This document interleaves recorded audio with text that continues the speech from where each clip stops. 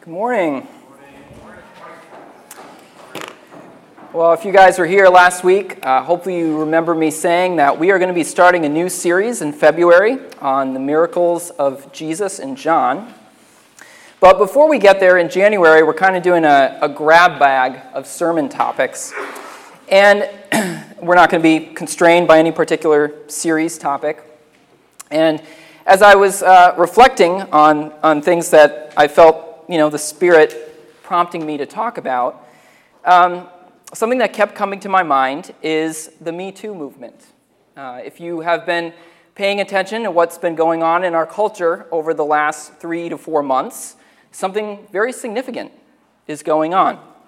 I would expect and hope that most of you are aware of this at this point, but just in case you're not, I'll do a quick overview of what's going on. Back in October, there were a wave of allegations of sexual misconduct against the Hollywood film producer Harvey Weinstein. For years, Harvey Weinstein was a very powerful man in Hollywood, and he used his influence and power to make a lot of films, but he also used his influence and power to try and manipulate women into sexual activity with him. And all the evidence and testimonies that I have read suggest that he was a very persistent and coercive person who used a variety of shameful tactics to try and get what he wanted. Now, when these allegations came out, it actually led to this remarkable snowball effect, which is now known as the Weinstein effect, where other powerful men, especially men in the entertainment industry and in politics, also found themselves accused of sexual misconduct. And it seems that some combination of factors in our society right now has led to this tipping point where victims of sexual harassment and assault feel the ability to speak out about what has happened to them. And our culture as a whole is saying enough is enough. And the reason what is happening is called the Me Too movement is because shortly after the allegations against Weinstein came out, the actress Alyssa Milano wrote this tweet. This was on October 15th. And she wrote, suggested by a friend, if all the women who have been sexually harassed or assaulted wrote Me Too as a status, we might give people a sense of the magnitude of the problem. And she tweeted, Me Too. Well, by the end of the same day that Milano tweeted this, the hashtag MeToo was tweeted 200,000 times. And by the end of the next day, it had been tweeted 500,000 times. And those numbers are pretty impressive, but that's just Twitter. If we look at Facebook, within 24 hours after Alyssa Milano tweeted that, on Facebook, 4.7 million people had used that hashtag. Me Too. And at this point, the hashtag has trended in at least 85 countries. It's remarkable.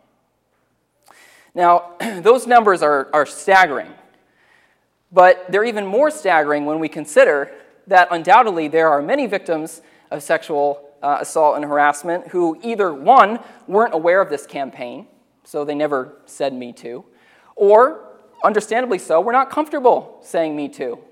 Right?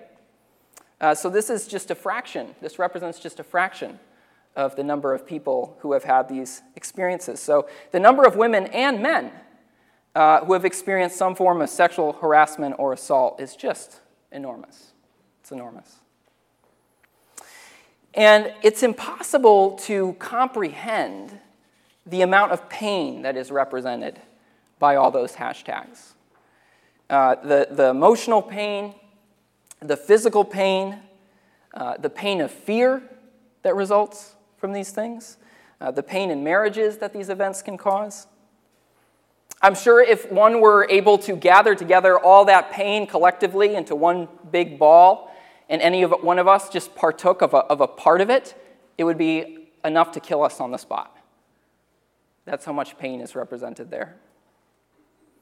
And in the last several months, that pain and the widespread nature of that pain has been brought to our culture's attention in a dramatic way. And I think we would be really remiss not to talk about it as the church. Whenever there is a collective cry of pain in our society, we should pay attention. And this is a big collective cry of pain. It's a cry that I have no doubt grieves God, and it should grieve us too. Now, I want to make a couple of quick disclaimers. I realize I'm taking on a massive topic this morning. 30 to 40 minutes is not enough to handle it completely, and so I acknowledge right now what I'm going to say is going to be incomplete. I also acknowledge that I'm a man and my perspective is limited by that, so I want to be upfront about that. And I also recognize that this is a topic that can make us uncomfortable. And I want to assure everyone that I am not talking about this for the purpose of making anybody uncomfortable. However, I think there are some issues that, even if they make us uncomfortable, are important to talk about. I've heard a phrase that says something to the extent of, good preaching disturbs the comfortable and comforts the disturbed. And I think there's wisdom in that. And so if you're uncomfortable, I hope it is not for an unnecessary reason. My goal is not to make anyone uncomfortable for unnecessary reasons, but I am okay with us being uncomfortable for good reasons. Okay? So what we're going to do this morning is we're going to talk about the problem, and then we're going to talk about how we in the church should be responding to the problem. And I'm going to bring in some scripture here and there, but I just want to add another disclaimer, which is that, usually here at St. Paul's, we read a passage of scripture and then we dig into it. This message I didn't think lent itself as well to doing that typical format, so I'm going to be guided by biblical principles in everything that I say, but we're not going to be working out of one particular text the way that we normally do. So, guided by biblical principles, perhaps most of all, the basic principle of love your neighbor as yourself. So that is what is going to be hopefully behind everything that I say this morning.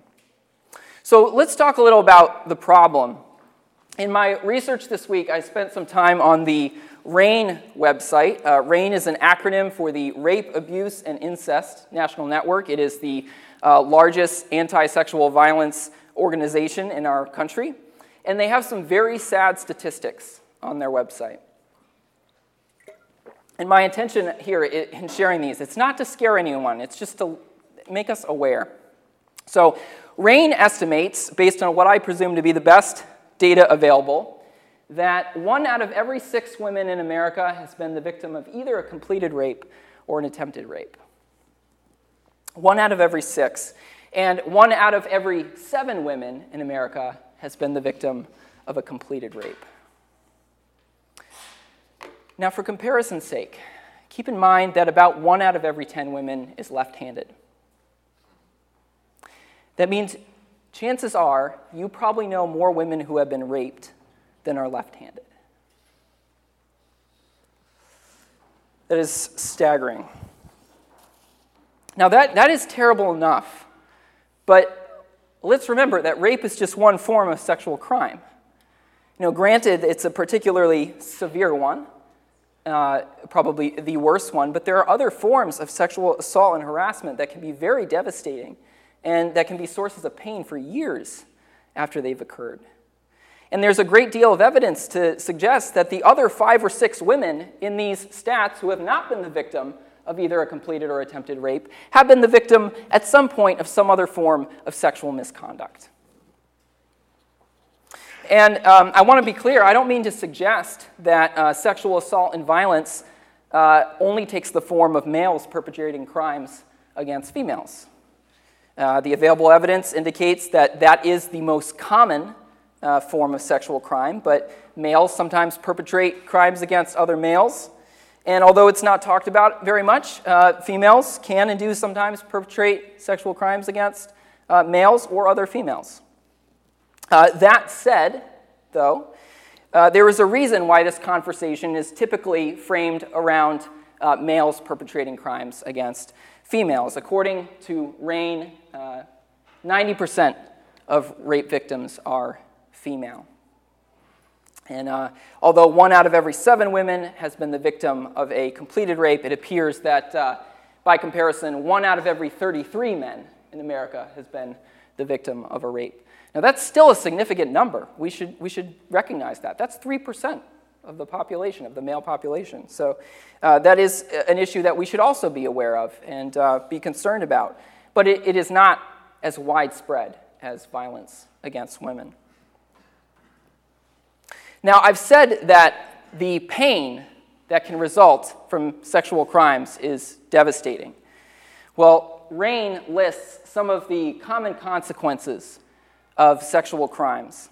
And these consequences, they can be experienced even years after the event or events have taken place, especially if therapy was never pursued. They include depression, flashbacks, post-traumatic stress disorder, self-harm, sexually transmitted diseases, substance abuse, disassociation, eating disorders, sleep disorders, and even suicide. Now, that's quite a list, right? You know, one of the reasons that sexual assault isn't always taken as seriously as it should be is because people, often men, presume that, well, the sexual attention, it wasn't really that unwanted. Some people will think, well, she must have really wanted the attention because she was dressed a certain way, or she was dancing a certain way. But if you've ever thought that way, you need to look at that list of common consequences of crimes, of sexual crimes. Do those look like the experiences of someone who, actually didn't really not want the attention? What we need to realize is that there are plenty of women out there who were dressed that way or who were dancing that way who really didn't want the sexual advances that they received. And they really didn't. And one look at those consequences should be proof of that for us, right? You don't experience those things if you really wanted that attention. So this is an enormous problem. Sexual crimes are very common, and they have devastating consequences. Now, as I've reflected on the Me Too movement over the last couple months, one of the things I've noticed is that this movement indirectly affirms biblical wisdom in a couple ways.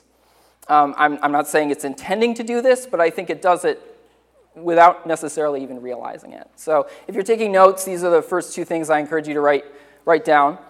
The first way that the Me Too movement indirectly affirms biblical wisdom is it reminds us of the reality of human sin and brokenness. It reminds us of the reality of human sin and brokenness. Hopefully you remember that in our last couple weeks in our Genesis series, we talked about how one of the themes in Genesis and throughout the whole Bible really is that humanity is just stubbornly dysfunctional. Even after the massive judgment of the flood, the first thing that we see from Noah's family is evidence of dysfunction, and pretty radical dysfunction. And throughout scriptures, this is a reoccurring theme, that even the heroes of the faith are sinners, because every person is a sinner. Every person has an inclination towards evil. Jeremiah 17:9 says, "The heart is deceitful above all things and beyond cure. Who can understand it?" And Romans 3:23 reminds us, all have sinned and fall short of the glory of God. Now, let me be very clear here. I am not saying that our inherent inclinations towards sin in some way justify or excuse this sexual misconduct. Okay, I don't mean to say that at all. But what I'm saying is that the Me Too movement reminds us that evil behavior is pervasive, okay? Even in our educated, progressive, Western society, sexual violence is a common thing. And so is mistreatment of women. And not only that, but it's common among many people who in public would claim to stand against that sort of thing. Some of the celebrities and politicians who have had their crimes exposed over the last couple months haven't just had their crimes exposed, but their hypocrisy exposed. And so the Me Too movement forces us to confront one of the same truths that the Bible teaches, which is that humanity is sinful and broken. And that brokenness runs deep. People don't always do what they say. People don't always abide by the values that they claim to promote. So that's number one. But the second way that this movement indirectly affirms biblical wisdom is it reminds us of the significance of sexual activity. It reminds us of the significance of sexual activity. If you were here this summer, I talked about this in our Proverbs series, but I think it bears repeating today. Okay, the biblical perspective on sex is that sex is a powerful, significant thing. Because Scripture teaches that sex is supposed to be a sign of lifelong covenant relationship. In other words, the God-intended context for sexual activity is a relationship of lifelong faithfulness, till death do us part faithfulness. Sex is not just a fun thing to do. It's not just a biological imperative. It is those things, but in God's view, it is more than that. It is supposed to be a sign and symbol of lifelong covenant. And this is something that's clear from the first time that sex is mentioned in the Bible. We talked about this not too long ago in our Genesis series, but the first time, Genesis 2, verse 24. God says these words, or the Scripture says these words right after Eve is created, the first woman is created. And the text says, "For this reason a man will leave his father and mother and be united to his wife, and they will become one flesh." Now, of course, the word sex isn't used there, but it is referred to through those words, one flesh. That is the connotation there. First mention of sex in the Bible. And what this is saying, what's clear here, is that sex, the one flesh relationship, is supposed to be synonymous with lifelong union and with the creation of a new household. Right? A man will leave his father and mother, be united to his wife, and they will become one flesh. That word that gets translated as be united there, if you look that up in a Hebrew to English dictionary, it's intense. It says to cling, stick, stay close, cleave, keep close, stick to, stick with, follow closely, join to. You see, the one flesh relationship is supposed to be one of fierce loyalty and commitment, right? A lifelong covenant relationship. Now, in our culture, we have separated sexual activity from lifelong covenant commitment. We don't seem to think that those two things belong together anymore. We've tried to live as if sexual activity doesn't need to have anything to do with covenant relationship. And in doing that, we have cheapened it. And we tried to act like it's not that big of a deal, but the pain that the Me Too movement reveals is undeniable evidence of the power and significance of sexual activity. We as a society, we might try to cheapen sex. We might try to act as if it doesn't need to have any connection to lifelong faithfulness. We might try to say it's just a fun thing to do. It's just our biological imperative. But the pain that the misuse of sex causes, that is evidence that sex is far more powerful and far more significant than our culture gives it credit for. It's not meant to be something that's just taken lightly. Now, you might say, okay, well, hold on here. I wouldn't go that far. The reason for all this pain, it's not really because sexual activity is so significant. It's not because it's supposed to be a symbol of lifelong faithfulness. The reason for all the pain is because of the lack of consent. Right? That's the reason for the pain. Now, hear me out here. Okay? Consent is hugely important. It's hugely important, and consent can make all the difference in the world between whether a sexual act is traumatic or not. Okay, so I would never deny that. But this is what we have to realize: the reason consent is so important is because of the significance of what is being consented to. I used this analogy back in the summer, and I'll use it again. If two people are out having lunch together, and one of them takes some fries off the other one's plate without asking permission, that's a violation of consent, right? That was not consented to. But is that event going to be traumatic for the person who had their fries eaten? Is that person going to suffer anything like the list of consequences that I put up just a little while ago? Is there going to be any danger of experiencing PTSD or anything like that? No, of course not. They might get annoyed, but they're not going to experience anything like that.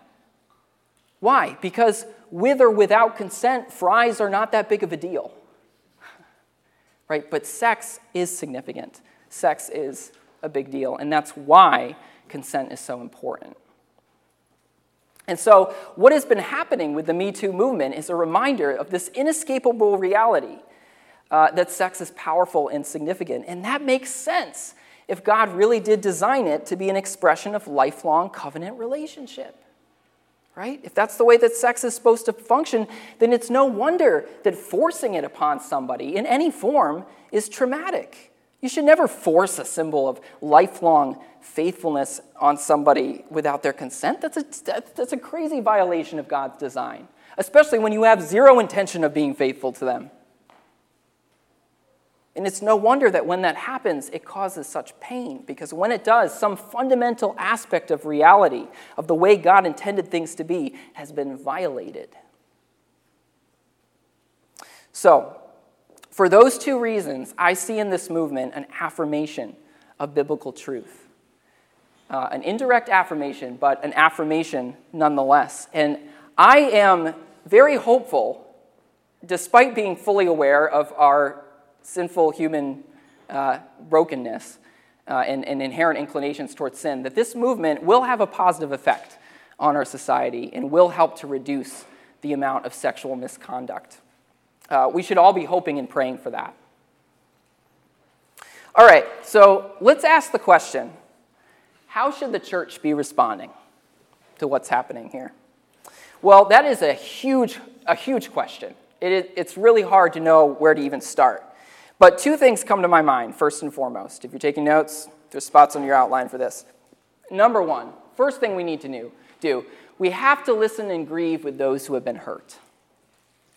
We have to listen and grieve with those who have been hurt. A lot of people have been hurting. And because of this movement, more people than ever are coming out and they're sharing their stories. And some of us might wonder, especially those of us who haven't experienced any sexual assault or harassment, we might be skeptical, and we might be thinking, why are they coming out now? Why didn't they talk about it earlier? Are they just trying to get attention? Well, what we need to realize is that there are a lot of reasons that people don't talk about this sort of thing. One is because people are afraid that they won't be believed if they talk about it. But another is because they don't want everybody to know. People can be worried that if they say what's happened to them, that people are going to look at them and as somebody, always think of them as someone who has been violated, right? People can feel shame about it even though they weren't the ones responsible. So people end up carrying pain for a long time without ever speaking aloud what happened to them. But right now, people who have been carrying pain for a long time are finally giving voice to that pain. And we in the church, we need to be willing to hear that pain, to share in it, and to support those who are hurting. That should be our first priority. Okay. Now, number two priority, this is a broad category. We have to consider how we might be contributing to the problem. I wish that I could say that churches are safe havens from sexual harassment and assault. I wish I could say that every church is a safe space in this world of chaos. Every church is a safe space where everyone honors the fact that sexual activity is supposed to be limited to this context of lifelong covenant faithfulness, just as God intended, where everybody respects consent. Man, do I wish I could say that. But the reality is that the sinfulness and brokenness of humanity shows up in our churches too. The reality is that across this country, there are pastors and priests and youth leaders who have abused their power for sexual gratification. The reality is that there are people who go to church every Sunday who are perpetrators of sexual crimes, not just in the past, but in the present. And I am not pointing the finger at anybody here in church today, but I'm just saying at large, that is the reality if we look throughout the country and throughout the world. And one of the things that is so sad is that there seems to have been a lot of cases where people in churches who are in leadership who have been found guilty of sexual misconduct in some way, and they've been protected rather than held accountable. As I'm sure most of us are aware, it's come to light that this happened frequently in the Catholic Church for a long time. Many priests were found guilty of abuse. They were accused of abuse, and what happened? They were just moved to another parish where they could have another opportunity to cause harm, which they usually did. And it's easy to pick on the Catholic Church because they're the ones who have been in the news about this the most. But there are plenty of examples of similar things happening in Protestant and non-denominational churches as well. So we have to ask ourselves, what can we do to not contribute to the problem? What can we do to not contribute to the problem? And again, this is a huge topic, but I have a list of 5 suggestions of some things that we can do. Incomplete list, but it's a starting point. 1, we need to continue to proclaim and live out God's wisdom regarding sexual activity, which, as I've already said this morning, is that sex is a powerful and significant thing, and it's intended for lifelong covenant relationship. We need to hold to that teaching, however unfashionable it may be, and to the best of our ability, with God's help, we need to live it out.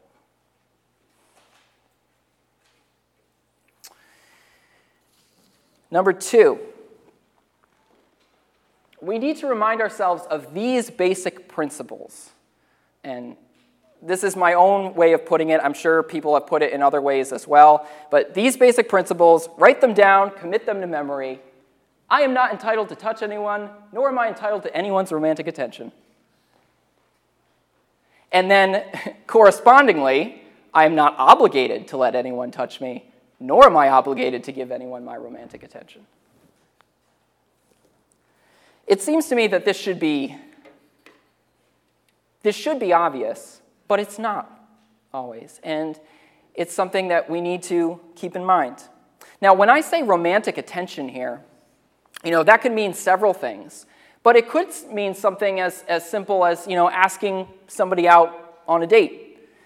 Now, to be clear, being romantically interested in somebody, asking them out on a date, that is not sexual harassment, that is not wrong, that is not sinful. But if you don't take no for an answer, well, that's wrong. And that can become a form of harassment.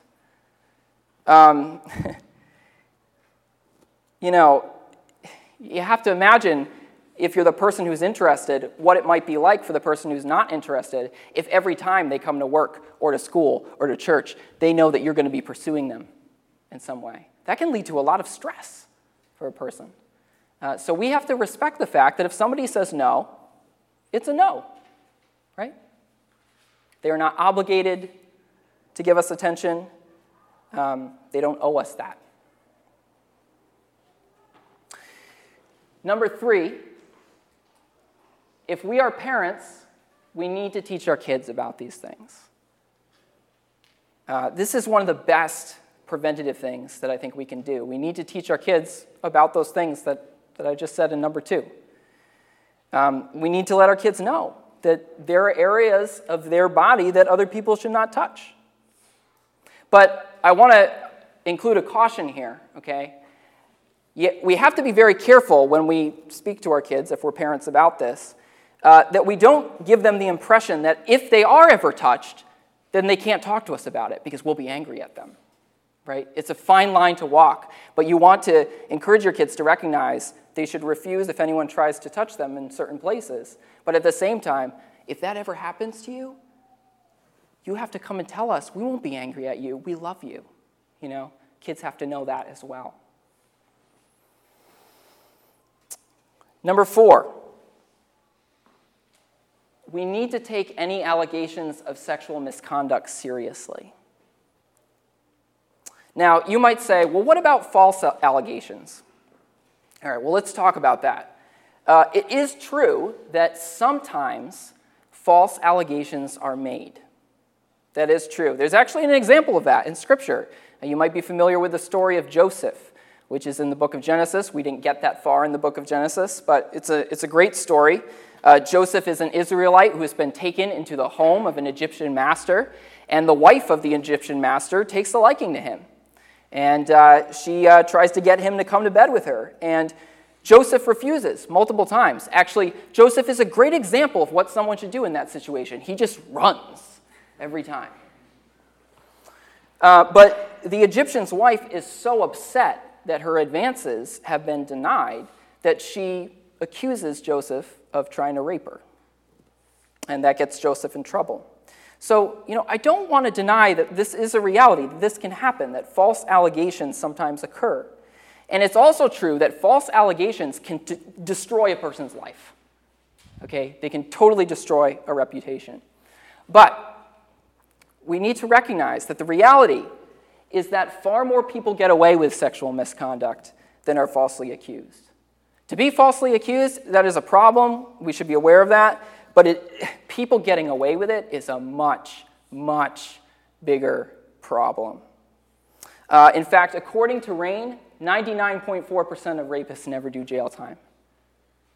99.4%. Now, that's for a variety of reasons that they don't end up doing jail time. But not taking allegations seriously is certainly one of those reasons. So our default position should always be to take allegations of sexual misconduct seriously. I'm not saying we should blindly believe every accusation, but we should take every accusation seriously. And if an accusation ever arises in the church, church leaders should take that seriously and investigate. All right, one more. We should not let our value of grace lead us to enable perpetrators to harm more people. Sadly, this is something that happens sometimes in churches. Someone is found to be guilty of sexual misconduct, maybe a leader, and then they're forgiven and they're allowed to remain in that position because the church says, well, we value grace. We value forgiveness. Well, we should value grace and forgiveness. Each situation should be handled with the wisdom unique to that particular situation. But leaving someone in power who has abused it, that's not grace at all to the person who was hurt by them. And it's definitely not grace for anyone else in the future who might be hurt by a repeat offense. So we have to find ways to show grace that don't perpetuate the problem. Grace is important. Forgiveness is important. But we have to do what we can to make sure that the same problem doesn't keep repeating itself. All right, so those are the 5 suggestions. Again, an incomplete list, but it is a starting point for how we as the church can keep from contributing to this problem. Now, what I want to do as we finish up today is I want to speak a few words directly to 2 groups of people. And they are the 2 groups of people who would be likely to be the most uncomfortable with this message. So the first group I'm thinking of are any of us who feel like we could legitimately say, me too. That's the first group. And the second group I'm thinking of are any of us who know or suspect that we could be responsible for someone saying, me too. Now, to the first group, I want to say this. It is a simple message, but I pray that it sinks in. And it is this. I'm sorry for what has happened to you. You have every reason to be upset. And you should not blame yourself for what happened. And whatever happened, it's important for you to remember that it does not define you. You're not alone in your experience. You're not even unusual. And nothing about what has happened changes God's love for you and his faithfulness to you. Now, to the second group. And before I say this, I want us to recognize that a lot more of us may be in the second group than we would think. Keep in mind, when we're talking about sexual misconduct, we're not just talking about rape.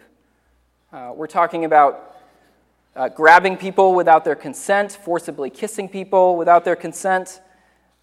We're talking about speaking to people in sexual ways that make them feel uncomfortable or objectified. We're talking about treating people as if they're obligated to give us romantic or sexual attention. All of those things, those all qualify as sexual misconduct. And I have to imagine that as this Me Too movement has picked up steam, there have been many, many people, some of them Christians, many of them Christians probably, who have been reminded of things that they've done, maybe things that they haven't thought about in a while. And that's been hard. And as they've been reminded of those things, they have either tried to defend those actions to themselves, or they have felt a painful sense of guilt. And if you find yourself in that category, the first thing I would encourage you to do is to not defend your actions to yourself. So, don't say, boys are boys. Don't say, I was young, I didn't know any better. Don't say, I could have done worse, but I didn't. Just own it, If you sexually assaulted or harassed in some way, just admit it to yourself. Don't defend it, just own it. And yeah, when you do that, when you lower those defenses, you may find this sudden rush of guilt come upon you. But that's okay. Let it in. Okay? Let it come. And as those feelings come, as you feel the weight of that sin, remember these words from 1 John 1, 8 through 9. If we claim to be without sin, we deceive ourselves, and the truth is not in us. If we confess our sins, he is faithful and just and will forgive us our sins and purify us from all unrighteousness. If you are in that second group, your first step to freedom is confession. It's admitting before God that you have done wrong. And honestly, I recommend not only confessing to God, but to confessing to a trusted Christian friend as well. If you want to confess to me, I will be in my office this week. Make an appointment with me. It's confidential. You can email me and set up an appointment. But there's something about confession, both to God and to someone else that you can trust, that is healing.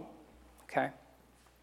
So we need to confess, and God promises that when we confess, there's forgiveness available to us from him.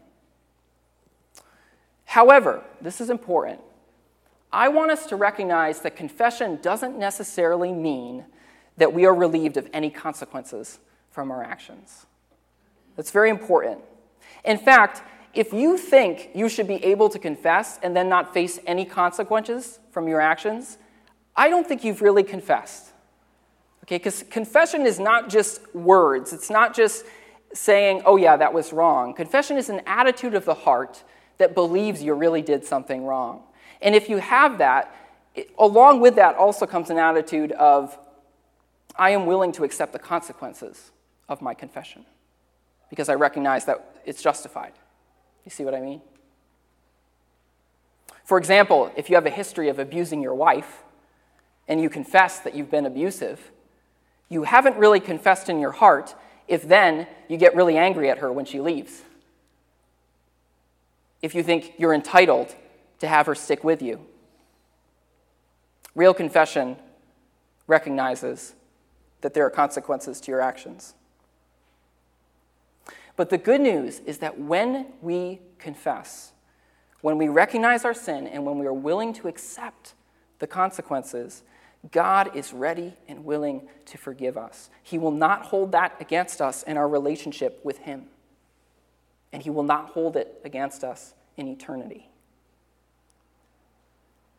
So if you're in that second group, I encourage you to confess. And there's one other thing that I encourage you to do. I encourage you to pray about doing.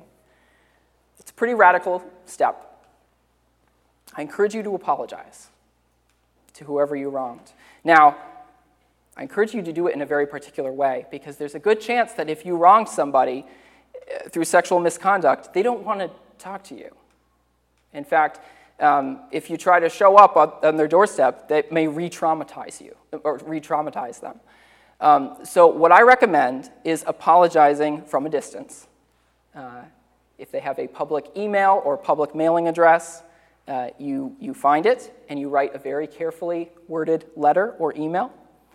And in that email or letter, you don't make excuses. You don't defend yourself. You just say, I've realized this is what I did. It was wrong, and I'm sorry. And if I could go back and change it, I would. I wish I could. And I also recommend you saying in that letter or email, I don't ever intend on trying to contact you again. Just know that. Don't worry about that.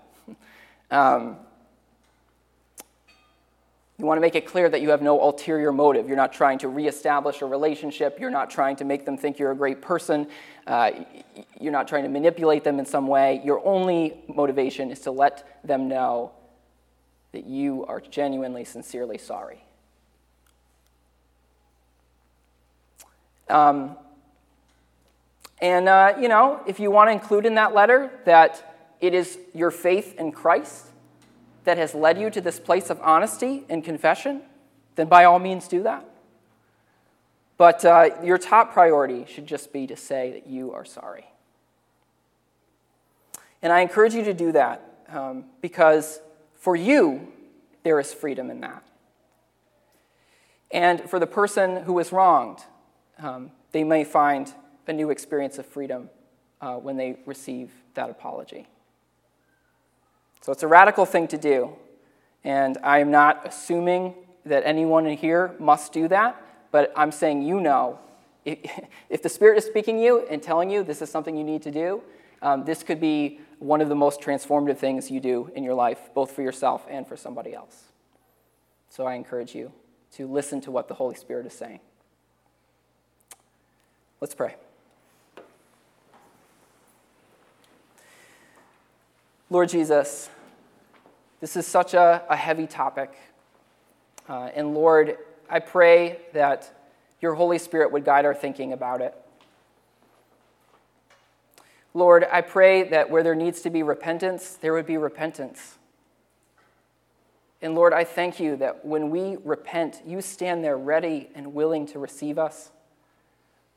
Lord, I thank you that when we confess our sin and turn to you, you embrace us.